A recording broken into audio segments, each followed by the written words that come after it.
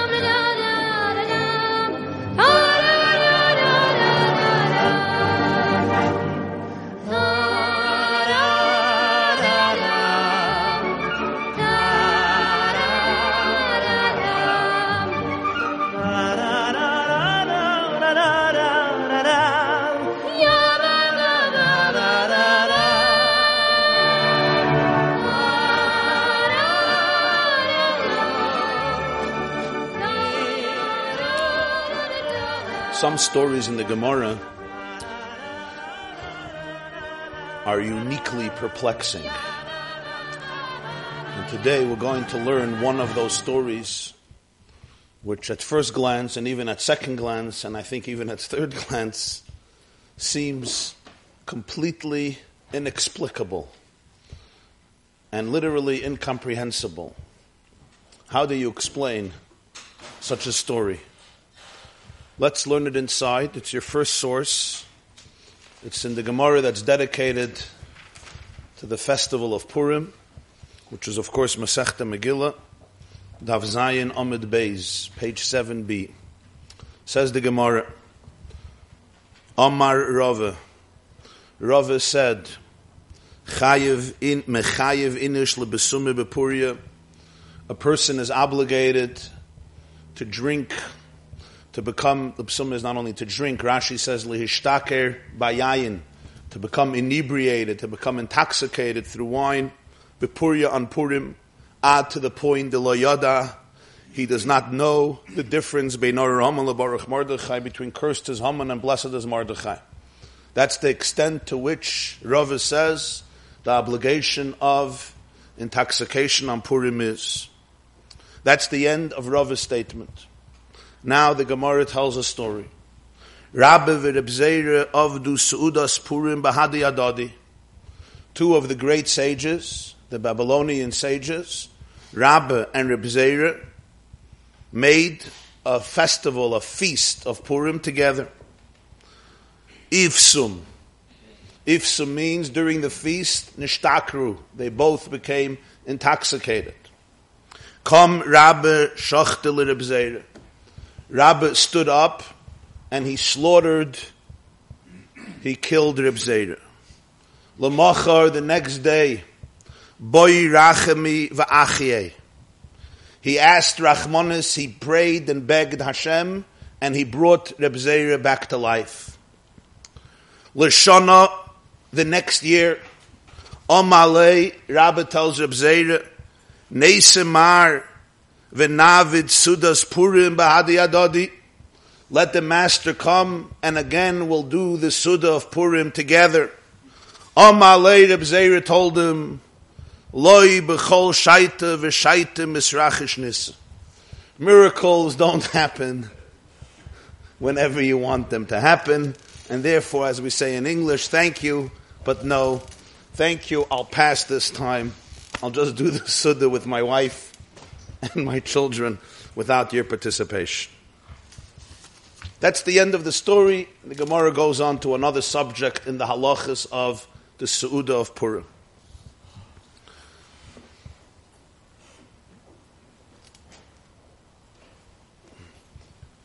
The wonder of this story is quite obvious. It needs no elaboration.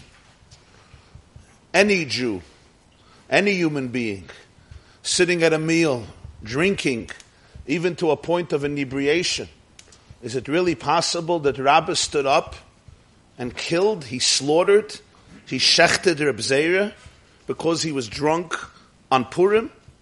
Shvichas damim, murder, is considered one of the most cardinal, greatest, grave criminal sins in Judaism and really in every functional civilization. Loi sirtzach. And here a man who had a little too much to drink murdered another person, another Jew, his own colleague. This question would be on any person. And this question would certainly be on any leader and any great mind and any great scholar. But it becomes even more perplexing considering Rabbah. The Gemara says about Rabbah in Masechta Brachas, Daf Samach Aleph, that Rabbah, they were talking about a Beinani. Right? So Rabbah said, Kegoyna no Beinani. I'm a Beinani. Amalei Abaya, who was a student, and his nephew says, Lo shavik marchaya lechol beria. You're not letting anybody else live, because if you're a Beinani, if you're only a Beinani, if you're only an intermediary man, that means we're all wicked. We certainly can't compare to you. You're not letting anybody live. This is the esteem that Rabbah was held in. The Gemara says in Bava Metzia that Rabbah le posik puma megirsi, he never stopped learning for a moment, to the point that the angel of death had to devise a whole strategy how to take his soul. And when he took his soul, they asked Rabbah then a question. There was a debate, the Gemara says, between Kutchabrichu and Mesifta Derakia, between Hashem and the heavenly yeshiva, about a certain form of leprosy, if it's pure or impure, if it's suffik, if Baheres Kaidemis L'Seir Lovin, or Seir Lovin Kaidemis L'Baheres, a whole discussion there about a certain form, a doubt if the person is pure or impure. Hashem is arguing with the heavenly academy, and the Gemara says they decided, who are we going to ask? Rabbah is the man to ask, because he said, Ani Yachid ben Nagayim, I'm the man to ask. And as his soul left, he says Tahir. He says Tahir. So, you're talking here about a person who is literally considered one of the Gedolei Hador, the greatest of his generation. You're going to tell me that on Purim, in the middle of the Suda, he got inebriated and he murdered, he shechted, he slaughtered his colleague Reb Zera. Why? From what? From drinking. Besides this major question, there's a few other questions no less perplexing. The Gemara says, L'machar b'yirachem evachia. Even the most drunk person, you just slaughtered somebody. Wake up. Sober up. L'machar, no. Still a long night. Tomorrow, Rabbah decides, you know what? We have to do something. He brings him back to life. He went to sleep. He went to relax. He took a break. He went to daven v'sikin in the morning. It's so strange, this l'machar. Of course, perhaps the most perplexing question is, L'shana haba. The next year he invites him for another Sudas Purim. I would expect the Gemara to say, a whole year he was asking Mechila. Every day he went to plead forgiveness, to repent for this terrible, terrible mistake. No, there's not a mention of asking forgiveness. There's not a mention of remorse. There's no mention of tshuva, of repentance. There's no mention of sakeh v'tanisai. Mandachar shmei, no issue. Not an ounce of regret. What, yeah? The next year, he comes to him and said, we had such a great time last year, didn't we? He invites him. How do you even have the guts to come to him and invite him for another Sudas Purim? You know what you did last year. It was as though it was the most pleasant, tranquil experience we've been doing Purim so many years. We had such a great ambiance in our home. Why don't you come back? We'll celebrate again. Perhaps even more perplexing is Reb Zera's response. Reb Zera hat ihm gedacht, angucken mit Apara eigen. Reb Zera should have given him and said, Rabbi, it's a joke? Reb Zera doesn't say that. Reb Zera said, you know, Rabbi, in principle, not a problem. I would love to come to your house for Sudas Purim. I have just one technical problem. Miracles don't happen every day. What should I tell you? If I knew miracles happen every day, go ahead. Go ahead. Let's do it all over again. This is a response? First of all, what do you need the whole problem for, even if miracles happen every day? This is what you need to be slaughtered. Number two, how could you put somebody else in a situation of doing a sin, any sin, never mind shvichas dam and murder?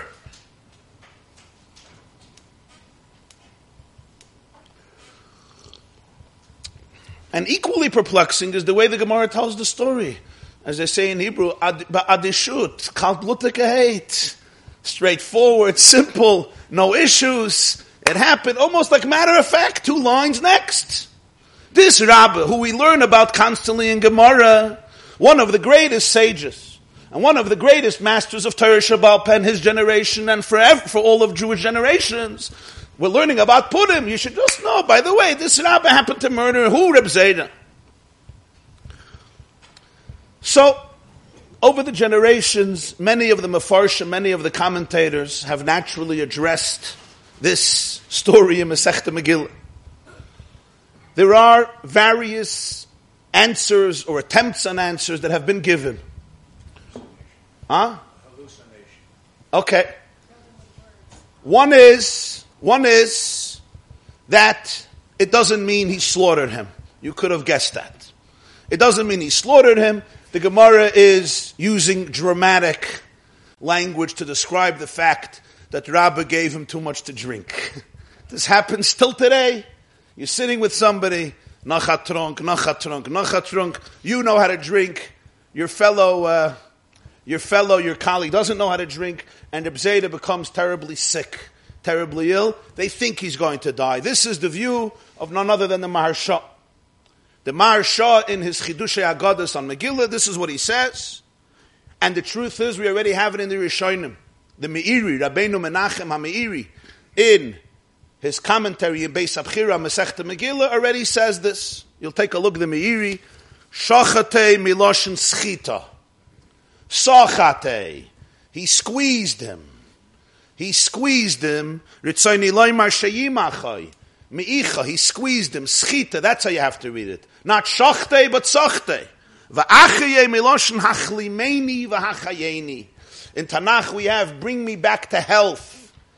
Bring me recovery. He asked Rachmanis that he should recover because in the process he was perhaps wild. He squeezed him. There was a form of violence, but it was not an issue of death. The Maharsha goes in the same line, although a little bit differently. Ke'ein shachate. It was like he slaughtered him, meaning the Agbere Chamra. He gave him lots and lots of wine, abundance of wine. He compelled him to drink too much. Another l'chaim. Come on. Nacha l'chaim. At shechola, he fell ill, v'nota lamos. He was in danger of death. So the next morning, Rabbi sees what he did. And he's like, Oy Gewalt, Rebbeinu Shalom, help this man, and Reb Zera recovers. That's one mahalach. One perspective. Of course, this solves a lot of the problems. It wasn't murder, it wasn't shvichas damim. It may have been a mistake, it was a bad situation, it wasn't good. But of course, it leaves us with the question, so why are you coming back next year? We had such a great time, I almost caused you to die. He's coming back next year. Even this is a pure prohibition of known as chayvel b'chaveirei, harming another person in any way, including through giving them to drink in a way that's not suitable. Even if it's a mistake, you come back next year. But this certainly is one perspective. The biggest problem with this perspective is the Gemara certainly doesn't give off this impression. Shachte, sachte, it looked like he almost shechted him, he got sick. The Gemara says he stood up and he slaughtered the Bzeda, and the next day, Achia, he brought him to life. There's another interpretation. The other interpretation comes from the Malbim. The Malbim, in a similar fashion, is medayik something interesting. He says the Gemara should have said, Come Rabbi, v'shachtel Reb Zera. Rabbi stood up and slaughtered Reb Zera. Says Rabbi stood up, slaughtered Reb Zera. There's a vav missing. There's an and missing over there. Come Rabbi. Rabbi stood up he slaughtered Reb Zera. Should have been Kam Rabba Vishachte. He stood up and he slaughtered him. So the Malbim says they were drinking a lot. Ipsum, they both became intoxicated. Kam Rabba. Rabba stood up to go to retire. Shachte Reb Zera. The wine killed Reb Zera, or almost killed Reb Zera. Kam Rabba. If it would have meant Rabba stood up and slaughtered Reb Zera, in other words, he stood up to kill him, should have said, Kam Rabba, v'shachtel Reb Zera. So he says, divide the story. Kam Rabba. Rabba stood up, and he had the physical prowess, the physical ability to hold the vodka, to hold the wine. So therefore, he could go retire. But shachte, this event, the drinking, the experience, slaughtered Reb Zera. Which again, is the Malbim's interpretation, similar to the Marsha, similar to the Meiri, although it would be difficult somewhat to understand why the Gemara writes it in such a objectionable and strange fashion when it completely doesn't mean literally. The unique, shocking interpretation comes from the Chassam Sofer. The Chassam Sofer, Rabbeinu Moshe Sofer, not in his commentary on Gemara, but in Shailos Teshuvos Chassam Sofer in Orach Chaim, in two places in Shailos Teshuvos Chassam Sofer Orach Chaim, he, interestingly, brings another Gemara to explain this Gemara. Says the Chassam Sofer, look in Gemara Shabbos Kuf Nun Vav Amud Aleph. The Gemara speaks there about people born on different days. If you're born on Sunday, you're going to be an eccentric. If you're any Sundays here, you don't have to raise your hand. You'll go either to one extreme or another extreme, light or dark.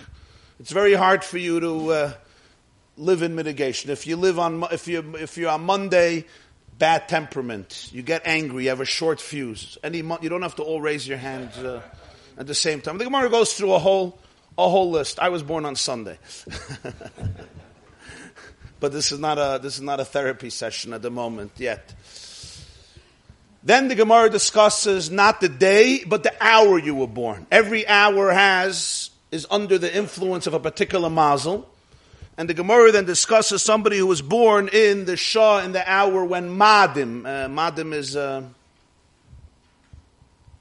which one is Madim, you know? Mars, right? Somebody born under the influence of Mazel Madim, which means red, Madim from the word Adam. So the Gemara says, Shabbos Kuf Nun Vav, Hai man de b'Madim, a person born in that hour. It's basically a change of 7 hours. The Shiva Koich Veleches, the 7 planets as they understood them, have an influence every hour over 7 hours. Somebody who was born in the hour under Mazel Maidim, Yihi Gever Ashidama. He will be a man who spills blood. Amar Rabashi. Rabashi said, I Umna. He may be a doctor who takes out blood from people. I Ganve. He may be a thief, a killer. I Tabacha. He may be a shoichet. I Moihola. He may be a moil, but he's going to spill blood. Omar Rabba. Rabba said, Anobe Madim Havoyi. I was born in Madim, and I never spilled blood. Rabashi, Rabba didn't say this to Rabashi. Rabashi lived later. But Rabba said, I was born in Madim. Before Rabashi, the Gemara says, if you're born in Madim, you're going to spill blood. Rabba says, I was born in Madim, I never spilled blood. Amar Abaya said, excusez-moi, mar nami onish v'katel. The master too punishes people. Rashi says, people who don't listen to you, you also punish them, you also penalize them. So you're not so detached from this. This is a Gemara that is extremely fascinating. But of course, it begs the question. Rabba says, I was born in Madim and I never spilled blood. Really, Rabba? It's so bad. You forgot what you did on Purim. You yourself had to bring him back to life. What is this? They say denial is not only a river in Egypt, right? It's part of people's lives. How could Rabbi speak like this? And then Abaya says, Mar nami onish v'katel. You also punish people. Abaya could have said something far more poignant and to the point and accurate, and that is, Rabbi, it's not just you punish people. You spilled Reb Zera's blood. So you might say, as the Chassam Sofer suggests, that this happened afterwards. Rabbi said this before it happened. Okay. But the Chassam Sofer says, now you could understand the Gemara, because Rabbi had this issue. He was born in Mazel Maidim. That's what the Chassam Sofer says. And yet, despite everybody knows the greatness of the Chassam Sofer, I think, at least for our minds, it seems incomprehensible. You were born in Mazel Maidim, and therefore you murder somebody.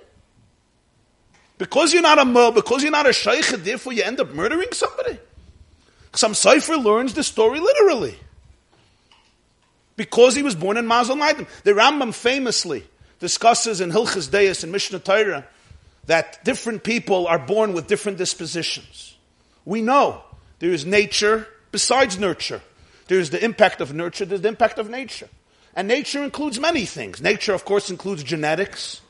Nature also could include the time a person is born, the space a person is born, the circumstances in which a person is born. Besides their education and nurture and parental influence and communal influence and so forth. People are born with certain very, very powerful dispositions. But as the Rambam puts it, one of the fundamentals of Yiddishkeit is that they're not ever completely forced to behave in a particular immoral way. They ultimately have choices, even if for some the struggle may be far greater than for others. And that's why judgmentalism is really out of place. Because, as the Mishnah says, Al tadin es chavercha, don't judge people if you did not reach their space. The famous expression of the Sfas Emes, al tagia, and you're never going to reach somebody else's space. I'm never going to be wearing your shoes. I'm never going to be wearing your prescription of glasses. I have my way of seeing the world, you have yours, and therefore judgmentalism should usually be suspended, even if the person is doing something wrong, but there's no point in judgmentalism. It comes from ignorance, from primitive, certain sense of immaturity. This doesn't mean the person is right. But the bottom line is, even if he was born in Mazel Maidim, this explains the Gemara, Shachtel Reb Zera. In fact, the Chassam Sofer was not the first one to associate the two Gemaras. It was done a generation earlier, 2 generations earlier, by the Yavitz. Rabbeinu Yaakov Emden, known as the Yavitz Yaakov ben Tzvi, the son of the Chacham Tzvi. Rabbi Yaakov Emden, in his Hagos Yavitz, in his commentary on Gemara, known as Hagos Yavitz, says, Loi shachatay mamash, he didn't slaughter him. Ela ba'achizas einayim. It seemed that way. It seemed that way. People perceived it that way. Haroyim hayu svurim sheshachatay be'emes. The situation was that Reb Zera was in a situation that looked like he was gone. Af Reb Zera nispal mehem. And Reb Zera himself was affected by the impression it made. Lavash charade, he started to tremble. V'nis alef miroiv daiga, and he fainted from stress and anxiety, and it looked like he was dead. Avol dam vaday lo shafach rabba afim hoye b'mad. Rabbi Yavitz says, even if he was in Madim, I am certain that Rabba did not spill blood. So we have this perspective that it means he almost killed him, he gave him too much to drink, he squeezed him, he hurt him, he made him too drunk, he fell ill, or the Chassam Sofer who says it was a literal catastrophe, a literal tragedy because of Mazel Maidim. There's another perspective in Sifrei HaKabbalah, and that is, it's a metaphor. Like you said, it's a parable. In fact, there's a whole sugya Baba Basra Daf Ayin Gimel, known as Havayis de Rabba bar Barchana. Rabba, the son of Barchana, has there many, many experiences that are completely supernatural and extremely strange, right? He's going on a ship, and they decide to rest, and they go off on an island, and they make a barbecue, and suddenly the island turns over. What seemed like an island was really a whale, and if not for the ship, they would have all drowned. Many stories like this. Interesting creatures he meets, different types of people, including stories of intoxication. He finds the place where heaven and earth kiss. It's a huge sugya in Gemara. So the Marsha, already in Zohar, many Mefarshim say, it's a metaphor. It's a parable. Rabbi Bar Barchana is telling stories in order to convey ideas, convey messages. We know in Torah there's 2 sections. In Gemara itself, Halacha and Agoda. Halacha is law. A law.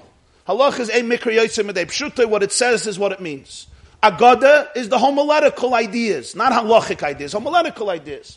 There, sometimes stories are told as parables, as metaphors, as illustrations, to convey ideas through stories, even though the stories themselves physically are fictional. So some want to say If you look in Sifrei HaKabbalah, the Gemara is telling a metaphor. Rabbi represents something. There's a Sefer Meir Einei Chachamim by Rabbi Yechiel Meir of Ostrovtza, famous Rebbe of Ostrovtza. He passed away in the 1920s. Rebbe in Poland, Ostrovtza Rebbe.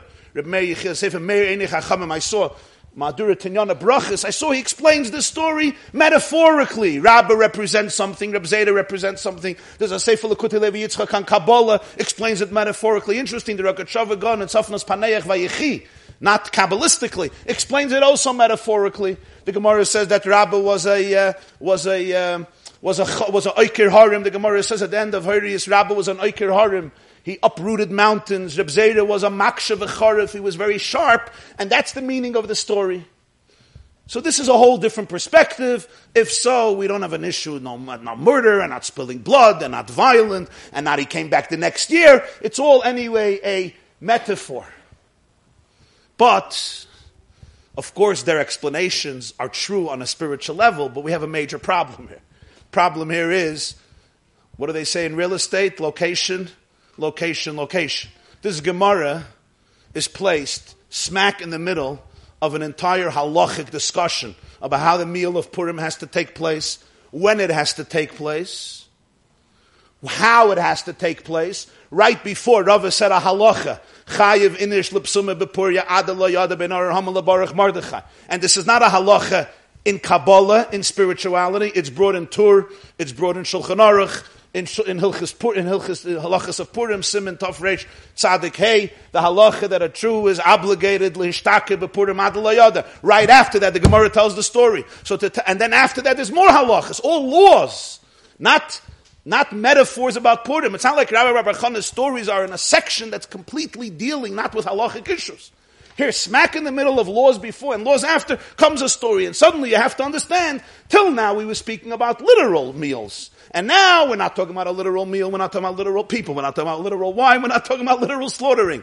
It would be very, very difficult to impose this interpretation in the Gemara and say this is the only interpretation, even though certainly the physical story, Shivim Panim L'Torah, every story in Torah can be understood on a level of Pshat, on a level of Remez, on a level of Drush, on a level of Sot.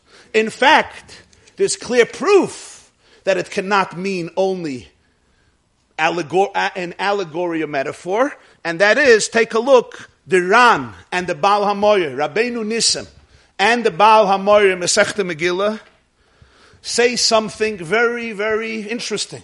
And this is quoted in the Beis Yosef, in Tur Orachayim, Siman Tov Reish Tzadik Hey. It's quoted in the Bach. It's quoted in many of the commentators of Tur and Shulchan Aruch, all from Rabbeinu Nissim and Baal HaMoyer, the Rishonim. And this is what they say. Ha de Kosav Rav Ephraim Zal. Rabbeinu Ephraim, who was a student of the Rif, Rabbi Yitzchak of Fez, Rabbi Yitzchak Alfasi, writes, Me'ahu uvde de kam Rabbe v'shachtel Reb Zera, itchelei meimre de Rava. The Gemara tells the story in this sequence to tell you that Rava's law was rejected by the sages. V'leis hilchas hakavasei. This is Rava's personal opinion. The halacha does not follow like Rava. V'lav shapir dami lemevet hachi. It's not a good idea to do what Rava said. That's exactly how to understand the Gemara. First, the Gemara quotes Rava and says a person is obligated to become inebriated on Purim until you don't know between Kirstus Haman and Baruch Mordechai. And then the Gemara says, before you start doing this, let me tell you a story. And Rabbeinu Ephraim says, you know why this story comes in right here? To tell you that, of course, Rava's opinion should not be acted upon. It's his opinion. It's not the halacha. The majority disagreed with it. Why? Because they saw what happened with Rabbi and Reb Zera. Obviously, if this story happened on a metaphorical, spiritual level, Rabbeinu Ephraim wouldn't be so disturbed by the story to say that the whole reason it was brought here is only to reject Rava. It's quite literal, and the halacha is quite rejected. Which, of course, brings us to the final question we want to address is, Rabbeinu Ephraim holds the halacha is not like Rava, but the halacha is like Rava. In other words, according to Rabbeinu Ephraim, the halacha is not like Rava. But according to most other halachic authorities, the halacha is like Rava. And that's why if you open up a Torah or Shulchan Aruch, the basic code of law and the laws of Megillah, the beginning of Tafrei Tzadik Hey, tells you exactly what Rava says. In fact, it's almost a verbatim quote. You have it in Tur, you have it in Shulchan Aruch. You can take a look in Shulchan Aruch. Oire Chayim Siman Tafrir Tzadik Hey. The Mechaber, the author, the Beis Yosef writes, Chayev inish lebesume bepuria adel layoda ben or hamal baruch Mordechai. Person is obligated to become inebriated once a year on Purim, not before Purim, not after Purim, but just on Purim. This is not about a Kiddush club, this is about Purim, until you don't know between Aron Haman and Baruch Mordechai. Comes the Ramah, in his Agah, in his footnote, and he says, V'yesh ha'imrim, some say, the ain't sorich le'ishtaker kol kach. You know what, there's no need for this. Ela sheyishte yoyser milimudoi. You should drink more than what you're accustomed to. V'yishon, and then hopefully you'll fall asleep. I added the word hopefully. V'yishon, and you'll sleep. U'metoich sheyishon, and when you're sleeping, eino yodeya ben arar Haman lebaruch Mordechai. Automatically, you don't know the difference if Haman is cursed, if Mordechai is blessed. You're dreaming about something else. Ve'echad hamarbe ve'echad hamamet u'bavachi yechaven libei l'shamayim. Whether you do it more, you do it less. The main thing is that your mindfulness should be directed towards heaven and not towards the alcohol. These are the words of the Ramah.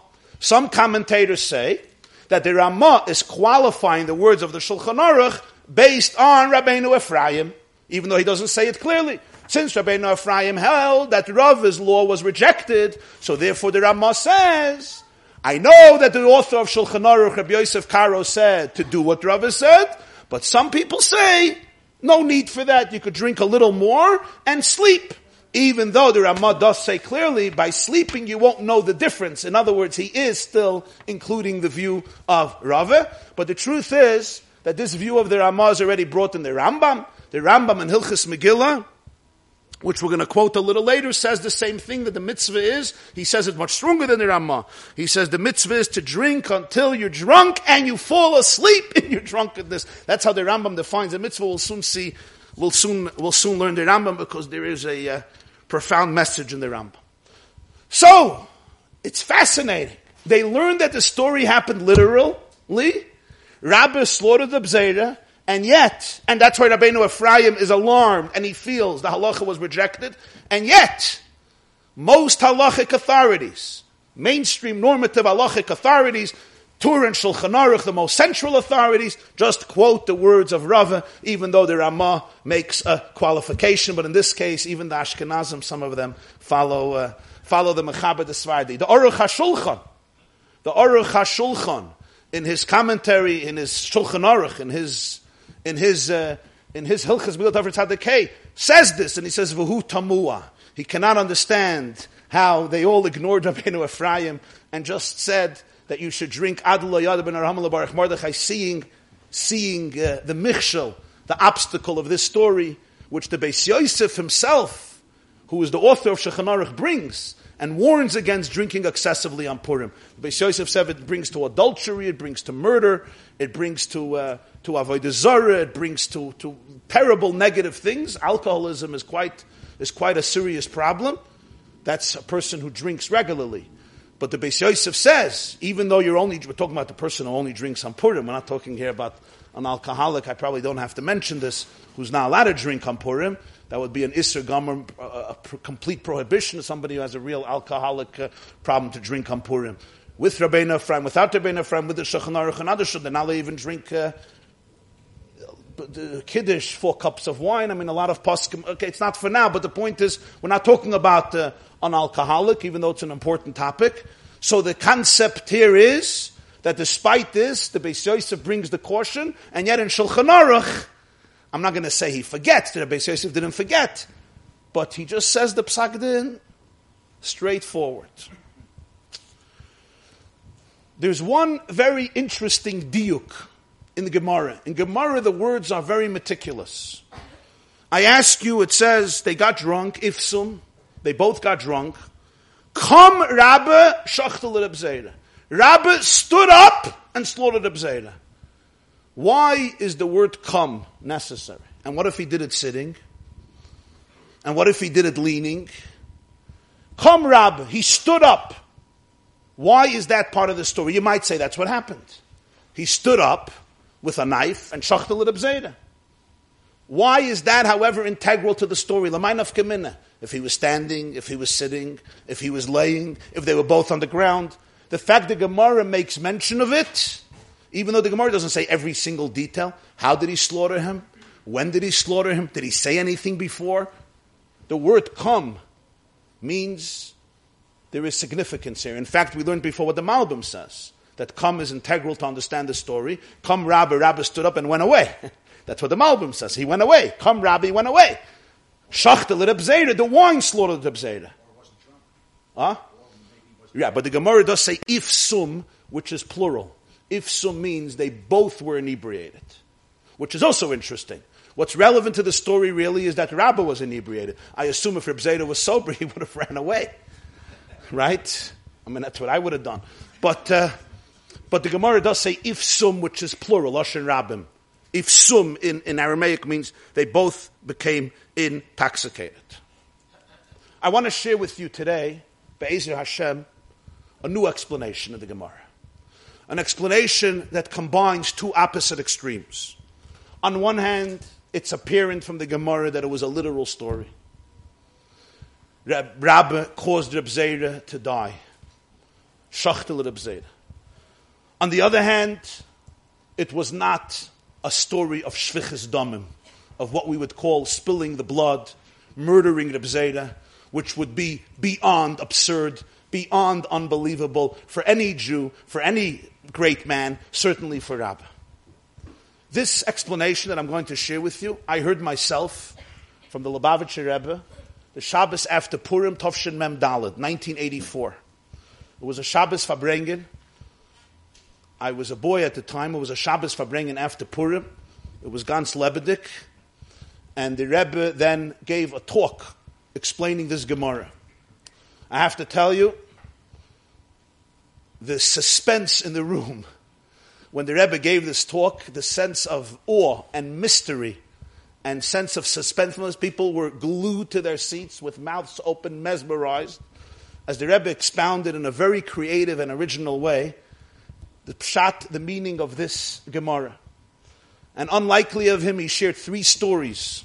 I guess it was more of a Purim ambiance. He wouldn't tell that many stories generally, but he shared three amazing stories to try to illustrate the explanation that he wanted to give in the Gemara. And I could still see it and hear it. That's what an impact it left on me. And I want to share with you a few nuggets of what I heard then from the Rebbe to explain this Gemara, and I'll try to elaborate on a few items the way I understood it, the way I comprehended it. It starts off with another story that goes back far earlier, and everybody knows the story, and it's usually the Parshas around the time of Purim, Parshas Shmini, the story of Nadav and Avihu. The Torah says the day that the Mishkan is erected, Rosh Chodesh Nisan, Klal Yisrael is on a high, ecstasy. The Shekhinah comes down to dwell among them. The fire comes out and burns all the offerings. And then what happens? Tragedy strikes. The two sons of Aaron, Nadav and Avihu, offer a strange fire in front of God. Vateitze Eish, a fire comes out and consumes them, and Aaron's two sons die on the very same day that the Mishkan was inaugurated. We can understand or not understand the depth of the tragedy to the point that Aaron is just silent. Vayidom Aaron. And Moshe says, Hu asher dibur Hashem loymar b'kroivei HaKadosh. Now I understand what Hashem told me. I'm going to become sanctified through my closest people. Moshe tells Aaron, I thought it would be you or me. And now I see Shehem G'dolim mimeni umemcha. Your two boys were greater than you and me. They were the ones who sanctified the Mishkan. This Rashi brings in Parashas Shmini from the Medrash from Chazal. Okay. What happens right after? Hashem tells Aaron, Yayin v'sheicher al tesht. There's no drinking wine when you enter into the sanctuary to do the avodah. In fact, it can cause a death penalty. So Rashi tells us right there on the story, and he gets it from Medrash, Rabbah Parshas Shmini, Suye Yayin nichnasu lemikdash. Nadav and Avihu died, Rashi says, why? Because they went into the Beis HaMikdash, Suye Yayin, which in English literally means ungetrunken, I said in English, in Yiddish, ungetrunken mit Wein. When it's Adel Yada, so Yiddish and English are I guess, also the same. They go in drunk, and therefore they pass away. I ask you a question. Nadav and Avihu are greater than Moshe and Aaron. You go into the Mishkan drunk, it's a past. Even not for a Nadav and Avihu. Even not for a Moshe and Aaron. A regular Jew. People drink, we know that. Unfortunately, sometimes more than necessary, and sometimes more often than necessary, and not only once a year on Purim. We know that. But even a person who's drunk, you go into the new Mishkan on the day it was inaugurated, to the place of the Shekhinah, drunk, Suya Yayin. This seems like very brute and barbaric behavior, and Moshe says, now I know they're greater than you and I. Really, Moshe and Aaron would have also done this, and they're greater than Moshe and Aaron? What's the meaning of this? There's an Ohr HaChaim, Parshas Acharei Mos, Rabbeinu Chaim ben Otter. It's one of those Ohr HaChaims that is, as the Rebbe expressed himself then, Nifla Shebenifla. Just the words of the Ohr HaChaim demonstrate to you how certain people operated. The Ohr HaChaim in the beginning of Acharei Mos discusses the opening pasuk, Vayidaber Hashem al Moshe Leimer, Acharei Mos Shnei b'nei Aaron b'karvosim l'fnei Hashem vayamusu. Hashem speaks to Moshe after the death of the two children of Aaron, when they came close to Hashem and they died, and he tells Aaron, don't come always to the Holy of Holies, only with certain offerings on Yom Kippur. Parshas Acharei Mos. Says the Ohr HaChaim, what's the sequence here? He speaks to him after the death of the two sons of Aaron, when they came close to God and they died. The story was already in Parshas Shmini. What's the point of repeating it here and adding new details? Says the Ohr HaChaim, here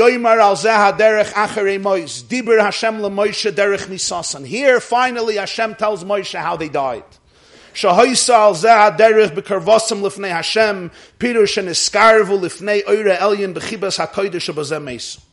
want to know how they died? They came close to Hashem. They came close before the supernal light in the love of holiness, and that's how they passed away. Ramaz hakosov haflas chibas hatzadikim. The Torah here is intimating the wonder of the love of tzaddik. Shahagam shahoyu margishim b'misasam, even though they felt that they're going to die. Listen to his words. Lo nimnu mikroiv l'dveikus neimus arevus yedidus chavivus kashikus mesikus at klois nafshay samehem. And you could see that Ohr HaChaim was experiencing what he wrote. They did not prevent themselves from coming close. How am I supposed to translate all these words? With dveikus, with intimacy, with sweetness, with pleasantness, with friendship, with affection, with craving, with sweetness, to the point that their souls expired from them. V'haven, understand this. This experience, a regular person doesn't understand this quality. This is out of most people's consciousness, not in their mouth and not in their writing. They don't talk about it, nor can they write about it. It's very hard to be comprehended by the mind of a mortal physical human being to even understand what they went through. When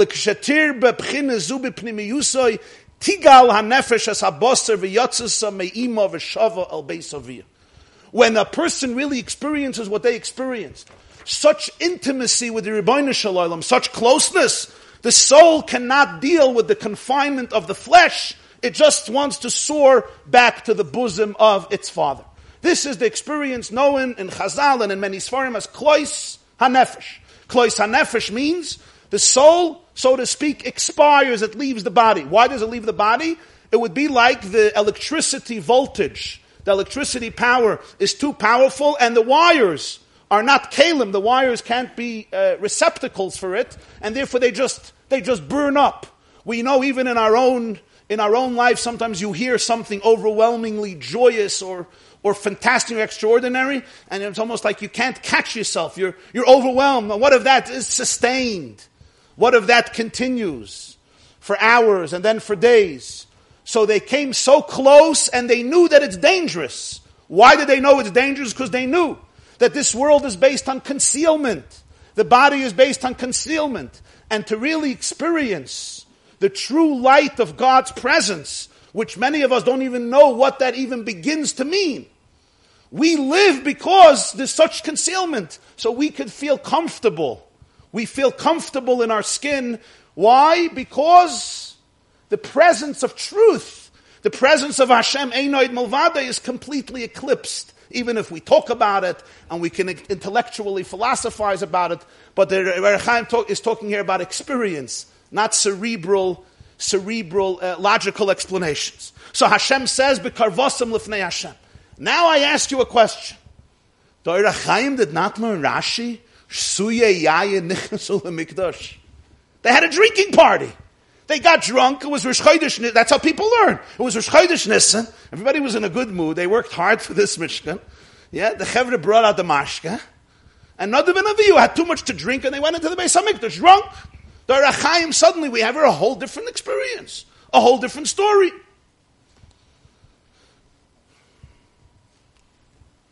So the Shalah, Rabbeinu Yeshaya Horowitz, the famous Shalah, the Shalah HaKadosh, lived in the 16th century in Prague, in Frankfurt, and then in Yerushalayim, buried in Tveria.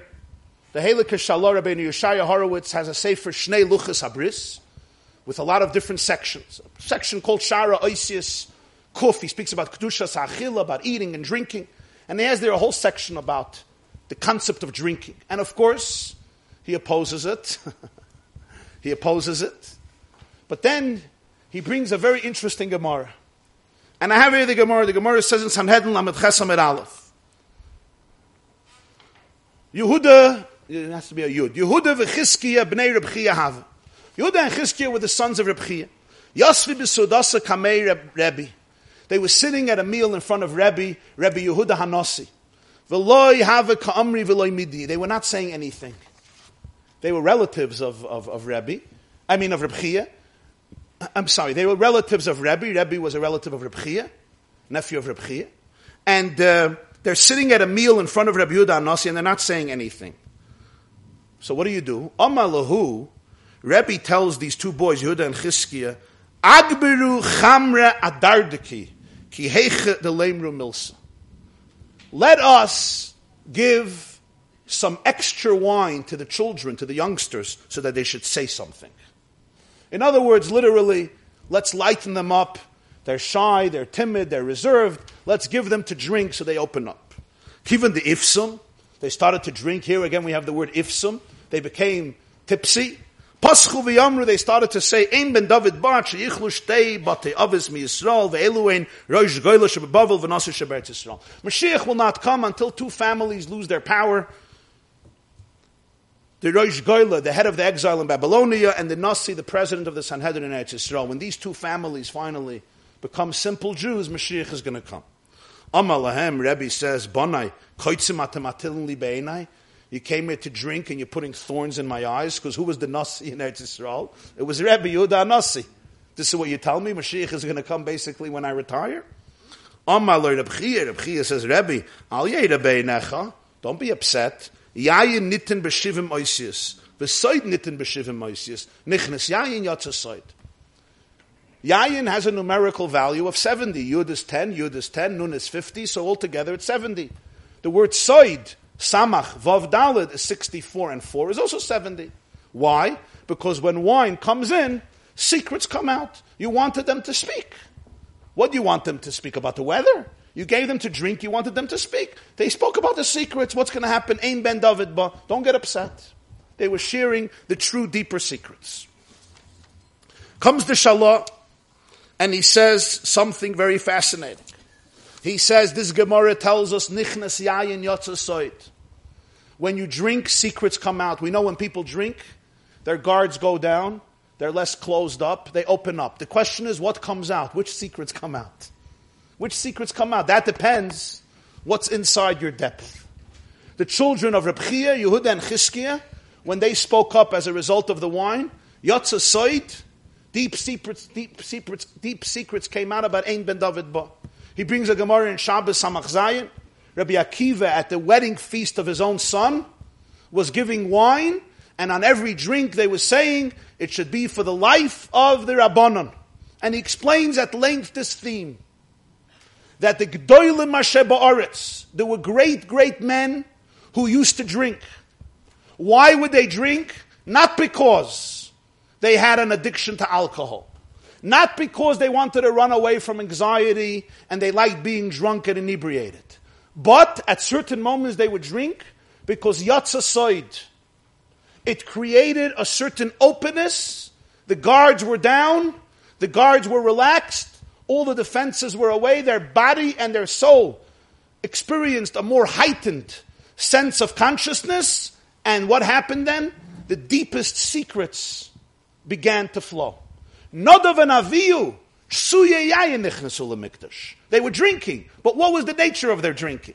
They weren't drinking just to party in a sense of excessive narcissistic materialism just to get drunk. Shsuye Yayin Nichnasu Lemikdash, the Rachayim says, Nadav and Avihu were seeking the deepest intimacy with Hashem. The drinking was simply a tool, an instrument for all of their secrets to come out. And which secrets came out? Sometimes what's lay in a person is animalistic, repressed feelings. And some people get drunk, they become violent, they speak nasty, they're vulgar. I mean, I don't have to elaborate on this. That's what's inside. Nadav and Avihu drank, and what came out? What came out from them was an infinite flow of secrets of life, secrets of Torah, Soidos HaTorah, as the Shalah puts it, to the point that they experienced a closeness, a transcendental experience of oneness in the world and in them and with God that the physical bodies could not contain and could not experience. As he puts it, Ne'imus, Chavivus, Yedidus, Neshikus, Mesikus, Ad Klois Nafshois Mehem. So what happens afterwards? Hashem tells Aaron, don't drink. Why? Because it's an Eish Zara. The objective of life is the soul should remain in the body. Lo Sheves Yitzara. To live in this world, not to escape this world. The famous Gemara in Chagiga, Arba Nichnesu Lepardes, 4 people go into the orchard, also an orchard, which is of course a metaphor. Rabbi Akiva, Ben Azai, Ben Zoyma, Elisha Ben Avuya. Ben Zoyma loses his mind. Ben Azai dies. Hitzitz v'meis. Chagiga daf Yud Gimel. Elisha Ben Avuya loses his whole sense of morality. He becomes a heretic. He loses his faith. He sees too much. Rabbi Akiva, nichnas b'shalom v'yatsa b'shalom. He comes in peace, and he comes out in peace. They walk into the orchard, but once you taste the orchard, reality is transformed. Nadav and Avihu, like Ben Azai, went very, very close, and they passed away. The Rachayim says, most people don't even know what I'm talking about. What kissing, what closeness. But this was the experience of Nadav and Avihu. Imagine all the veils of existence are removed. Even with us, we know that our brain filters out most of our unconscious emotions and experiences. What do you know about yourself? You know about yourself that which your brain allows from your subconscious to flow to your consciousness, and it lets only a few trickles, some trickles to come down. What if we would be exposed to everything that's going on inside of us? What do you think you would look like? If you would know everything, mamish everything in yourself. Thankfully, our brain is a very good bodyguard, and it doesn't let most of our unconscious drives and motives and feelings and emotions, whether positive or negative, to actually trickle down to our conscious self. What if the veils of existence were removed? What if a person would really be able to experience the true presence of the underlying, the koyach hapoyel, the underlying presence of Hashem in matter and in the world and in his body and in her soul and in life? Nadav and Avihu wanted to kiss God face to face, mouth to mouth, and the soul completely expired, which we are clueless about because we are comfortable in our own skin because of our ignorance. And we have to thank God for our ignorance.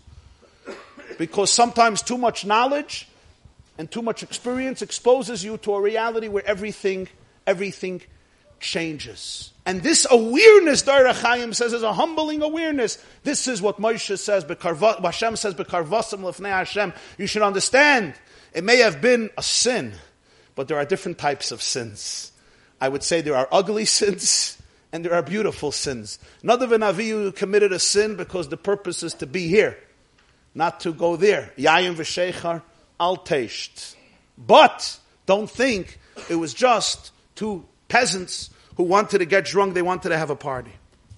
If this is the case, come back to our story. This is the story. Rava says it's Purim. What's the chiyuv on Purim? Chayavinish l'psumah b'Puria adam lo'yada ben Aram l'barach Mardechai. And now let's learn a shtikol Rambam. A shtikol Rambam Hilchis Megillah Perek Beis. But first I want to address a big question. Everybody knows Purim, we celebrate the survival of the Jewish people. The Gemara says something astounding in Masechta Shabbos Daf Peiches. When the Jews accepted Torah, they were under a mountain. You know the Gemara. Kaf aleim har kegigis. Hashem took the mountain and he put it over them like an overturned vat. A gigis. He said, if you accept Torah, good. If not, you'll be buried right here. So the Gemara says, Mikan moida rabba lo iraisa. Basically, Jews could say it was coerced. We didn't want this relationship. Amar Rava. Rava says, Hadir kiblu b'mei Achashverosh. The times of Purim, they accepted Torah again, willingly. That's why it says in the Megillah, Kimu v'kiblu.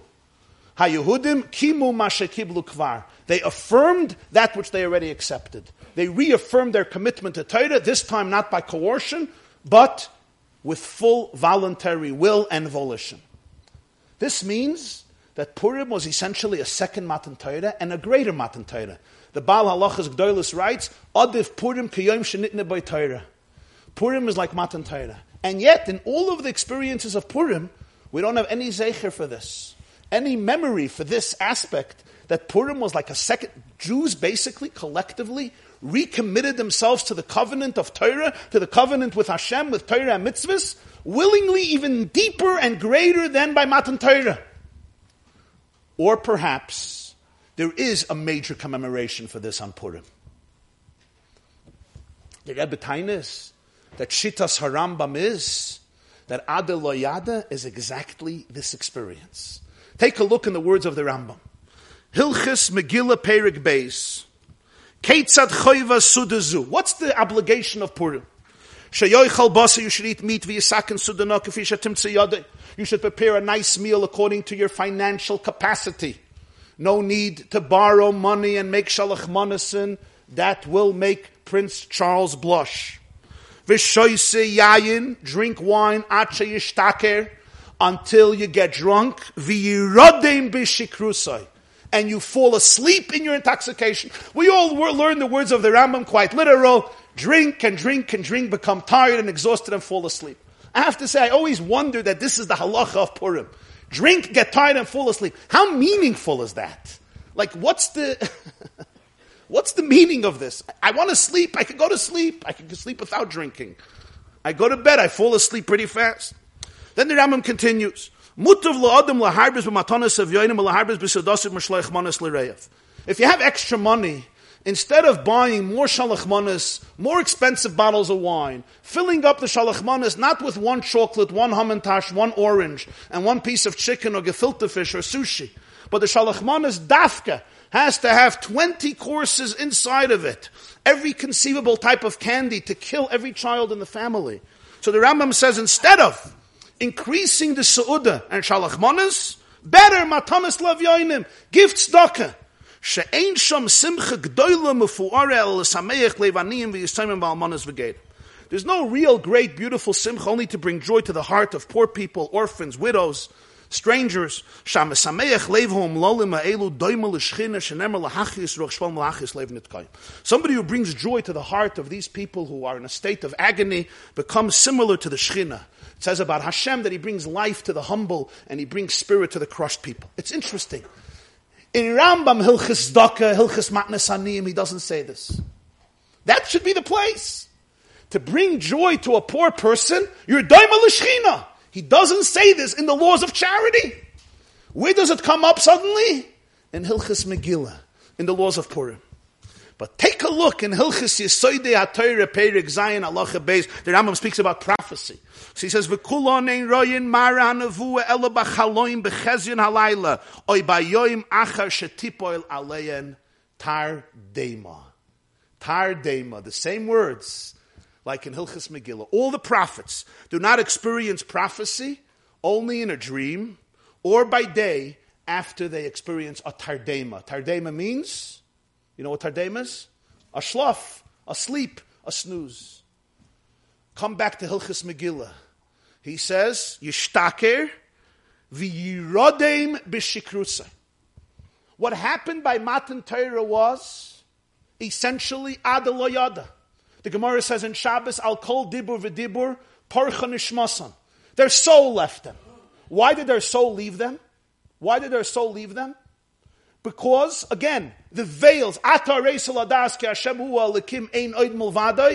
electricity was so powerful, the body can't contain it. They melted away in the sweetness, in the oneness of the unity of Hashem. The soul leaves the body, which is based on a physical container that eclipses infinity. Somebody once said, if all the doors of perception were cleansed, everything would appear as is, infinite. The problem, of course, would be that the sense of I is based on a sense of finiteness, on a sense of ego. What happens if I lose my ego? Was bleibt? My soul remains, but that sense of ego is lost, which is why death was created through the Eitz Hadas, because before the Eitz Hadas, the soul and the body were one, like the light bulb and the light, so the body didn't have to die because it was part of eternity. The Eitz Hadas created a partition between soul and body. The soul never dies. The ego dies because it never was alive. The ego dies because its life was only delusional. It never really exists separately. But the real true consciousness of a person doesn't die. So now by Matan Torah, where they are experiencing for the first time the true ultimate wisdom of Hashem, a person cannot remain in his own ego and experience infinity. What does it create? It creates bittul. Bittul hachushim. It creates an absolute self-nullification, and that's how they absorb Torah. It's just as the Gemara says in Shabbos, Hashem brings them back to life. That's what happens by Matan Torah. On Purim, we have Shalach Manas, Matanas Lavyoinim, Sudas Purim, Megillah, all to commemorate the miracle. But we have one more detail. The same Rava who said in Masechta Shabbos that on Purim they accepted the Torah again, says Purim you have to do that. Another Matan Torah. What's Matan Torah? An experience of transcendence. Adelo yada. To be able to drink, to go transcend my normal sense of egotism and self-consciousness and therefore self-centeredness to the point where I transcend my yada. So the Rambam says, not you fall asleep like a behemoth. The trinks, the falstam shlof, and you start snoring at the table. It's the chayvas asuda. What's the Rambam say? You fall asleep in your shikrus, which is the description he uses in Hilchis Yisodei HaTorah as the receptacle for prophecy. That's why the Rambam says, if you have a choice between Shalach Manas, Sudas Purim, Matanas Lavyoinim, you know what you should give? Matanas Lavyoinim. You know why? Because then you'll become Doime L'Shchina. He says there's no joy like bringing joy to another person. Really? Most people would say the greatest joy in the world is when you're joyous yourself. That's not if you're Doime L'Shchina. When you're Doime L'Shchina, when you become a reflection of the Shchina, so now suddenly helping another person becomes even more significant than just adding my own meal and Mishloach Manas. Here in Hilchis Megillah, the Rambam says that through Matanas Lavyoinim you become similar to the Shechina, which is basically the reenactment of Matan Torah, where the Jew experiences intimacy and oneness with the Shechina. And therefore the Rambam says that for a person to be able to experience the plight, the fate of another person, more than himself, this should be the greatest joy, is only when a person is operating on a soul level, on a divine level, on a transcendental level, when being there for you is as meaningful as being there for me, because I sense our organic oneness. Rava says on Purim, comes the Gemara and tells a story. Rabbi and Reb Zera are doing a meal. Ifsum, they become drunk. So everybody learns, they drink and they become drunk. Suyeyayin, nichnasu lemikdash. It's not just they were drinking, there was good wine, old wine, and they were drinking. So tzachangeben gissen soides haTorah. The wine was flowing, but the secrets were flowing. The secrets of Torah were flowing without any limitation, adala yada, beyond even a level of regular das. What happens? Come Rabbah. Rabbah stands up. And these words, come Rabbah, are extremely significant. Even Rabbah elevates himself to a place beyond. There's Rabbah and Reb Zera. What does Rabbah mean? Rabbah, large. What does Reb Zera mean? Small. In fact, the Yerushalmi calls him Reb Ze'era, Ze'er, which means small. And Reb Ze'era was small. The Gemara says about Metzia Daf Pehei, he once went into an oven. You know the story? And his thighs were singed, were burnt. He shrunk. They called him Reb Ze'era, small person. Small. He was also morally, spiritually. The Gemara says in Sanhedrin that Reb Ze'era would hide so nobody should give him smicha. He didn't want to be acknowledged. He didn't want to be ordained. The Gemara says he would hide so he shouldn't get smicha until he found out that you're forgiven your sins, and then he wanted to get it. But this was Reb Ze'era. Ze'era means small. He was small physically, but also, in contrast to Rabbah, he felt small. He felt humble. So you have Rabbah and Reb Ze'era together. They're both in a state of ifsum. Not only Rabbah, also Reb Ze'era. It's critically important. Come Rabbah. Rabbah himself stands up physically, but more importantly, he stands up spiritually. He himself elevates himself to a place that transcends his experience. And here is the difference. Rabbah comes from the word Rav, which is greatness. Reb Ze'era is Ze'era, which is smallness. What happens? Shachte li Reb Ze'era. He shechts Reb Ze'era. He shechts Reb Ze'era. What is shachte li Reb Ze'era? So there's a Gemara in Chulin.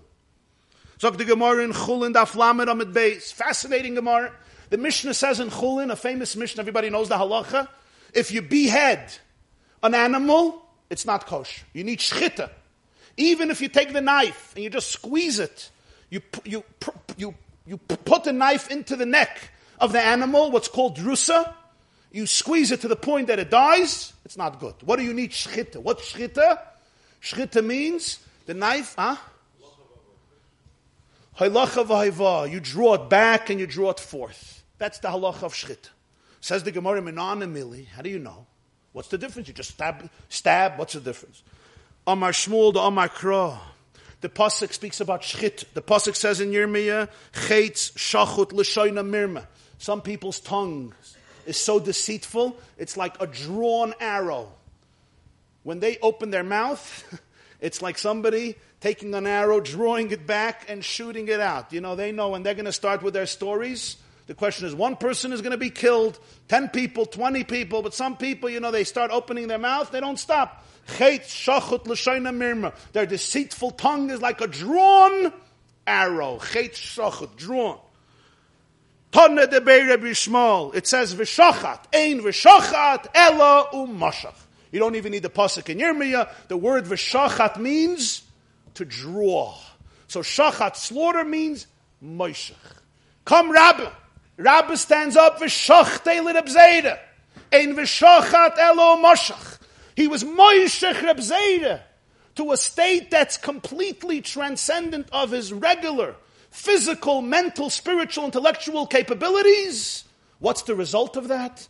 Reb Ze'era passes away. Why does he pass away? Because he experiences the intimacy that Nadav and Avihu experienced. He experiences the chavevus, arevus, yedidus, mesikus. Not just the prophet who falls asleep to become a Navi, but the prophet who falls asleep completely. Parcha nishmasan, adalo yada, completely. Rabbah and Reb Ze'era was so intoxicated with Yena Shel Torah, with Soidus HaTorah, with Nichnas Yayin Yotza Soid, that the spiritual ecstasy elevated even Rabbah. But Rabbah had the vessels to remain in the physical world. Reb Ze'era, who was in a state of Ze'era, when he was elevated to that space, when he was open to that space, shachte, he was elevated to a different domain completely, and his soul leaves his body. How? Because of Klois HaNefesh. Why? It's Purim, Ifsum. Ifsum. In fact, I was looking, so I saw the Shalah in Parshas Tetzaveh. Fascinatingly, the Shalah in Parshas Tetzaveh says something, mamish almost verbatim, but Kitzur Nimritz. Take a look, I put in the Shalah. Yeah, the last source. Listen to the Shalah. V'zeu soid ma'amorim b'mesechta Megillah. Rabbi shachtel Reb Ze'era b'sudas hayayin. Rotza loymar, hafshotas hachoymer, ki inyin Yisrael b'har Sinai. The choymer was divested. The sense of materialism was removed, like the Jews by Har Sinai. Ki nichnas imoy toich hasaga g'doila. He entered with him to tremendous comprehension, and again, we don't mean comprehension on intellectual nice sheer. That doesn't create klois hanefesh. Hasaga here means comprehension and experience, a full experience of intimacy with Hashem. Ve'efsher mamish hitzitzu meis ke Ben Azai. The Shalah is saying literally, maybe he mamish died like Ben Azai who gazed at the orchard. Umashe dibe beloshen shchita. Why does it say shchita? Shchita means a knife. We're not talking about a knife. Ha'emesu kipshutoi. It means literally. Vayishchotim bamidbar. There's a pasuk in Shlach. Moshe says, the nations are going to say, you slaughtered them in the desert. But Hashem was taking a knife to slaughter them. That wasn't the plan. Shaloyo yoshchita mamish. Rak mitzvah dibre toyne koloshim benadam sheimnim zen nishchet. Etem geschochten. What do they say in some circles? Shechtza mit habracha. So I don't know if that means with a knife, Chalila, but the concept is zen nishchet. He shechted him with words. Shalah says it's an expression. V'kala haven.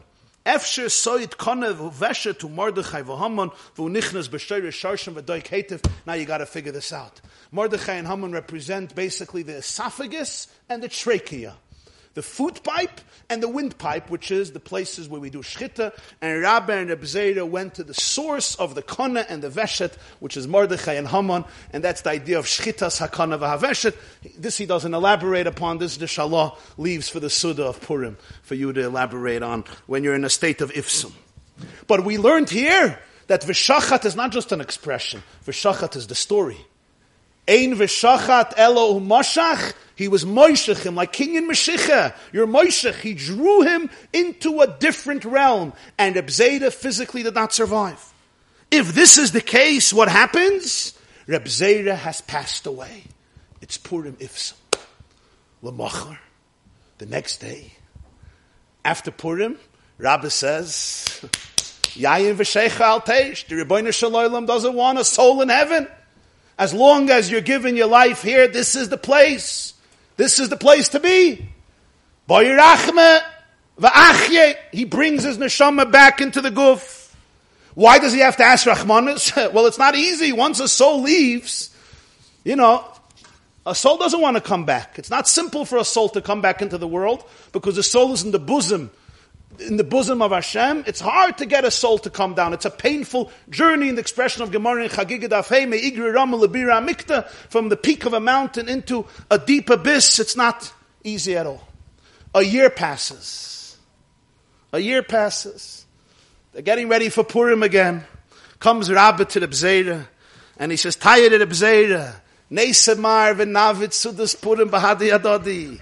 Not only does Rabbi not regret what happened last year, Purim, he wants to re-experience Matan Torah. He wants to re-experience Adalayada. He wants to re-experience the intimacy, the Gilui Elokus, the revelation of godliness and ruchnius to the point of complete oneness and intimacy. He says, let's go reenact Sudas Purim. Of course I know what happened last year. It's Purim I've developed. Let's go do it. Reb Zera looks at Rabbi. At first glance, you would think Reb Zera would say, 911. Chutzpah, you come to my house. You come to my house, look. You should run away from the country. I'll drive you out. Go run to Eretz Yisrael. In fact, Reb Zera went to Eretz Yisrael, not Rabbi. Reb Zera left Eretz Yisrael, not for this reason. He wanted to learn Eretz Yisrael. The Gemara says he fasted 100 fasts to forget Talmud Bavli, to be able to open himself up to Talmud Yerushalmi. Reb Zera says to Rabbi, of course, Rabbi. That was unforgettable, quite literally. There's only one problem. I would lovely, as we say in Yiddish, ich wollte es getan gern, mit feigenigen. I would love to do it. Lav b'chol shaita v'shaita misrachish nisa. Last year, my soul came down. I'm not sure the miracle is going to happen again. And what if I don't come down again? It's improper. Nadav and Avihu were great, great men, greater than Moshe and Aaron, but we still consider it kivayachal a chet, a mistake, an error, a spiritual error, a holy error, an error of a tzaddik. There are errors and there are errors. It's a different type of sin, but an error it was, a certain type of chet relative to their level it was. So therefore, Reb Zera refuses. Now when Rabbi does it initially, perhaps he doesn't think Reb Zera will expire, just like he doesn't expire. So he doesn't even know the consequences. Or perhaps he thinks, I could bring him back. You can have the cake and eat it too. And he does that too. The next year, we'll do it again. Maybe also the next year he thought, over the year, Reb Zera's vessels also expanded. So Reb Zera says, no, they did not. I still need a miracle. Or he thought maybe they didn't, but let's do it again. Reb Zera rejects it, not because it was evil and criminal. It was not evil, it was not criminal. But lav b'chol shaita v'shaita misrachish nisa. If this is the case, the Gemara is literal. Rabbi caused Reb Zera to pass away. Come Rabbi Shachtel Reb Zera. Shvichas damim, murder, spilling of blood, evil, criminal. That completely was out of the question. For Rabbi, it was not the story, even though the story happens literally. And that's why Rebbe Ephraim says, because such a thing happened, you cannot do it anymore. Most poskim say, let's face it, most meals will not look like Rabbi and Reb Zera's meals. Somebody will say a vart on the Megillah, somebody will say a little l'chaim, they'll have a kumzit, they'll have somebody with a guitar. The experience of Rabbi and Reb Zera, we don't have to worry for most people, and therefore they don't agree with Rebbe Ephraim. Now the Rebbe says 3 stories to illustrate the concept. He said he wants to illustrate it in our generations. The first story he said about the Modzitzer Rebbe. Remember, he said in the Zayde from the Heintige Modzitzer, this was 1984, the Alte Modzitzer, he actually passed away that year, I think in Iyar. This was the Zayde of the Modzitzer of 84. This is the first Modzitzer Rebbe, who was Rabbi Yisrael Taub. Rabbi Yisrael Taub, the Divrei Yisrael, Rabbi Yisrael Taub, the first Modzitzer Rebbe, was a great B'chlal Modzitz. He said that Modzitz is known for its koyach hanegina. It's unique talent and skill for music, for melodies. Modzitz and Negunim, till today, are legendary. Rabbi Yisrael Taub, the first Modzitzer Rebbe, composed himself hundreds of melodies. Most of them were forgotten with the Holocaust, but I think we still have around 100 melodies of his. The Modzitzer Rebbe was born in 1848. Tofresh Ches or Tofresh Tes. He passed away in the 20s. He passed away in 1920. Yud Gimel Kislev, Tofresh Pei Aleph, 1920, in Varsha. He lived in Modzitz in Poland, but he passed away in Varsha. He's buried in Warsaw. He's known as the first Modzitzer Rebbe, the Divrei Yisrael. So the Lubavitcher Rebbe said, from Polish Chassidim, I heard from Chassidim in Poland, that the Modzitzer Rebbe, the Divrei Yisrael, the first Modzitzer Rebbe, needed a surgery. It's a known story. In 1913, Tafresh Ayin Gimel, he needed a serious surgery. I think it was on his legs. And he went to Berlin. Berlin was then one of the great medical centers of the world. And the doctors agreed that he must have a surgery to save his life, but there was a problem. Because of his age and his physical state, they said there's no way that his body would be able to endure the pain of the surgery. Anesthesia was too dangerous for him, and therefore they didn't think he would survive going under the knife. So the Modzitzer Rebbe told his physicians in Berlin, he's going to sing, when they're ready for the surgery, they should tell him a few minutes before. He's going to sing a niggin, one of his own songs that he's composing, or he will compose, or he composed. He's going to sing the song. They should wait, and when they see that he's in the midst of the melody, in the midst of singing the song, and he's completely entrenched in it, they could perform the surgery. And Kachava, this is what they did. They performed the surgery. He was in the middle of singing the song. He was completely in a different place, in a different realm. He was not screaming. He survived, and he lived for another 7 years. From 1913, he lived to 1920. He lived another 7 years. By Modzitzer Chassidim, they say this was a niggin known as Eila Eskera. It has 32 stanzas. 32 stanzas. I heard it once. It's a brilliant niggin. I mean, from a point of view of composition of a melody, it's an extraordinary song. And Modzitz, they sing it only once a year on his yard site. It's like a very sacred song for them because this was his song in which he, lived through the surgery. They sing it on his yard site, which is Yud Gimel Kislev, as I mentioned. So here the Rebbe says, here you have an illustration of a Jew, a great Jew living in our times, in his times, who didn't pass away. But here you have an experience. He experiences something, and he simply does not feel his chaymer. He does not feel his physical body, and not just because, he doesn't feel his hunger, he's busy, but in a surgery, which should cause tremendous amount of pain and agony without anesthesia, he's capable of becoming one with the niggin, with a hisatzmos, so one to the point he didn't feel his agony, his pain. Story number 2, a generation earlier, Reb Avram HaMalach. The Mezritcher Magid Reb Dov Ber, the successor of the Baal Shem Tov, had a son. They called him Reb Avram the Angel. Just from the name, you can figure out what type of person he was. When the Baal HaTanya came to Mezritch to learn by the Halakha Magid, the Baal HaTanya, Reb Shnei Zalman of Liadi, was a tremendous gon. He had a choice. He wanted to go either to Vilna or Mezritch. Sometimes it's like a tale of two cities. Not London and Paris, but Vilna and Mezritch. And he said as follows, Lernen kenech habissel. I know how to learn, I don't know how to daven. In Vilna, you're going to learn how to learn by the gon. In Mezritch, they say you could learn how to daven. He goes to Mezritch. It's one of those forks in the road that really changes history in many ways. And he goes to Mezritch, becomes the great student of the Magid, becomes the author of the Shulchan Aruch and the Tanya. He comes there, the Magid makes a chavrusa for him with his son. 3 hours and 3 hours. 3 hours Nigla, 3 hours Nister. Reb Avram HaMalach is going to teach the Baal HaTanya, Reb Shnei Zalman, Nister, Kabbalah. The Baal HaTanya is going to teach his son Nigla. Baal HaTanya, Reb Avram HaMalach, was a very abstract person, so he used to say that he used to move the clock back, appropriate for today. He would move the clock back. So Reb Avram HaMalach looked at the clock and he thought the 3 hours weren't up. And he said those were the sweetest Torah he learned. Mayim gnuvim yimtaku. Stolen water is sweet. And he said that the Zohar says loy signav, there's a psik after loy, because when it comes to Torah, some people teach loy, but sometimes signav. But he teach when it comes to Torah, all the Torah you could steal, so to speak, you should steal.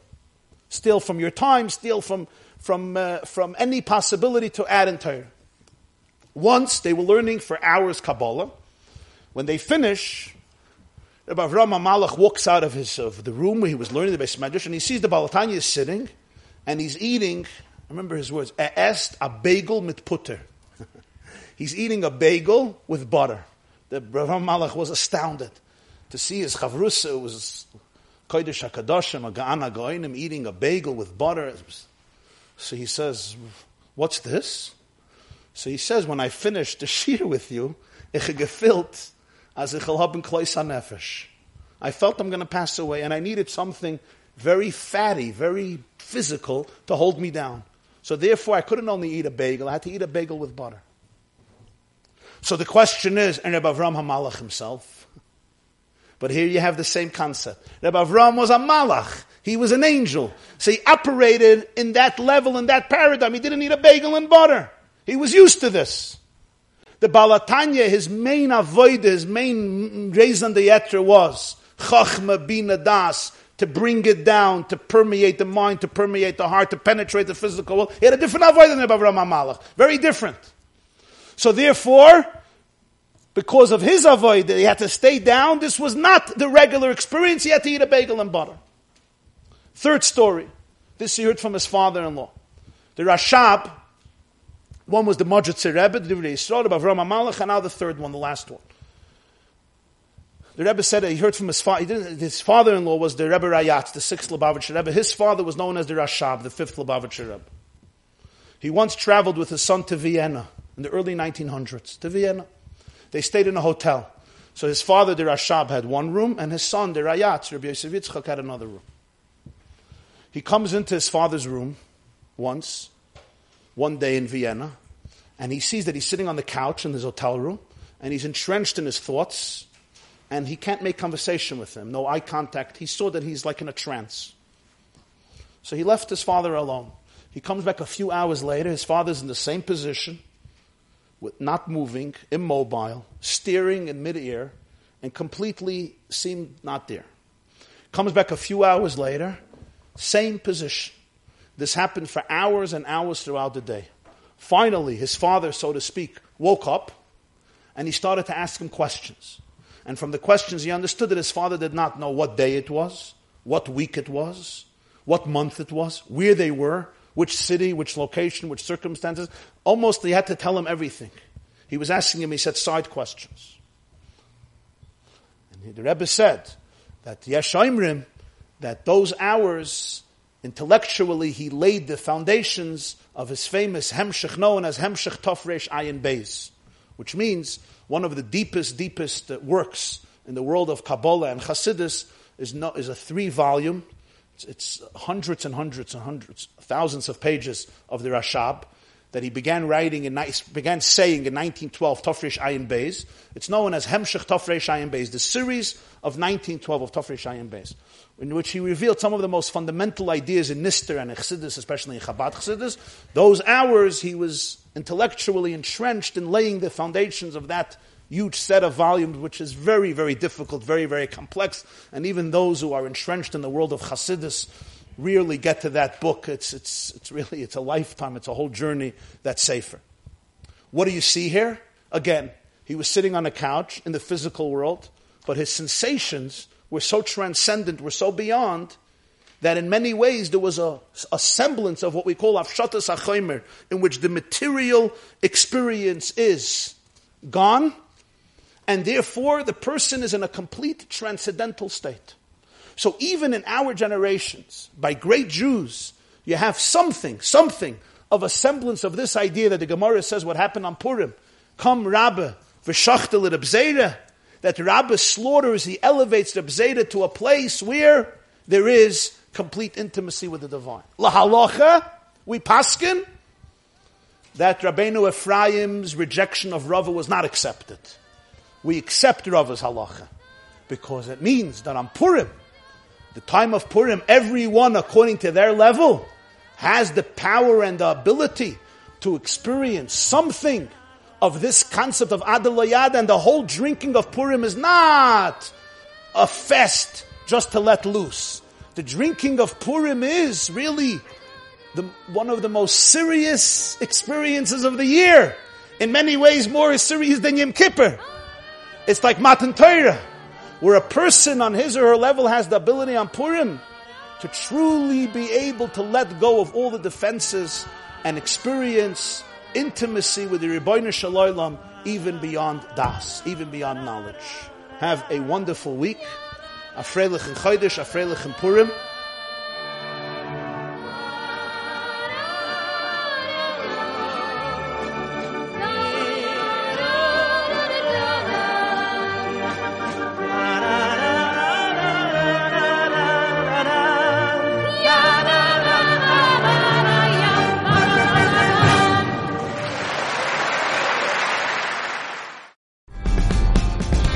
This class is brought to you by theyeshiva.net.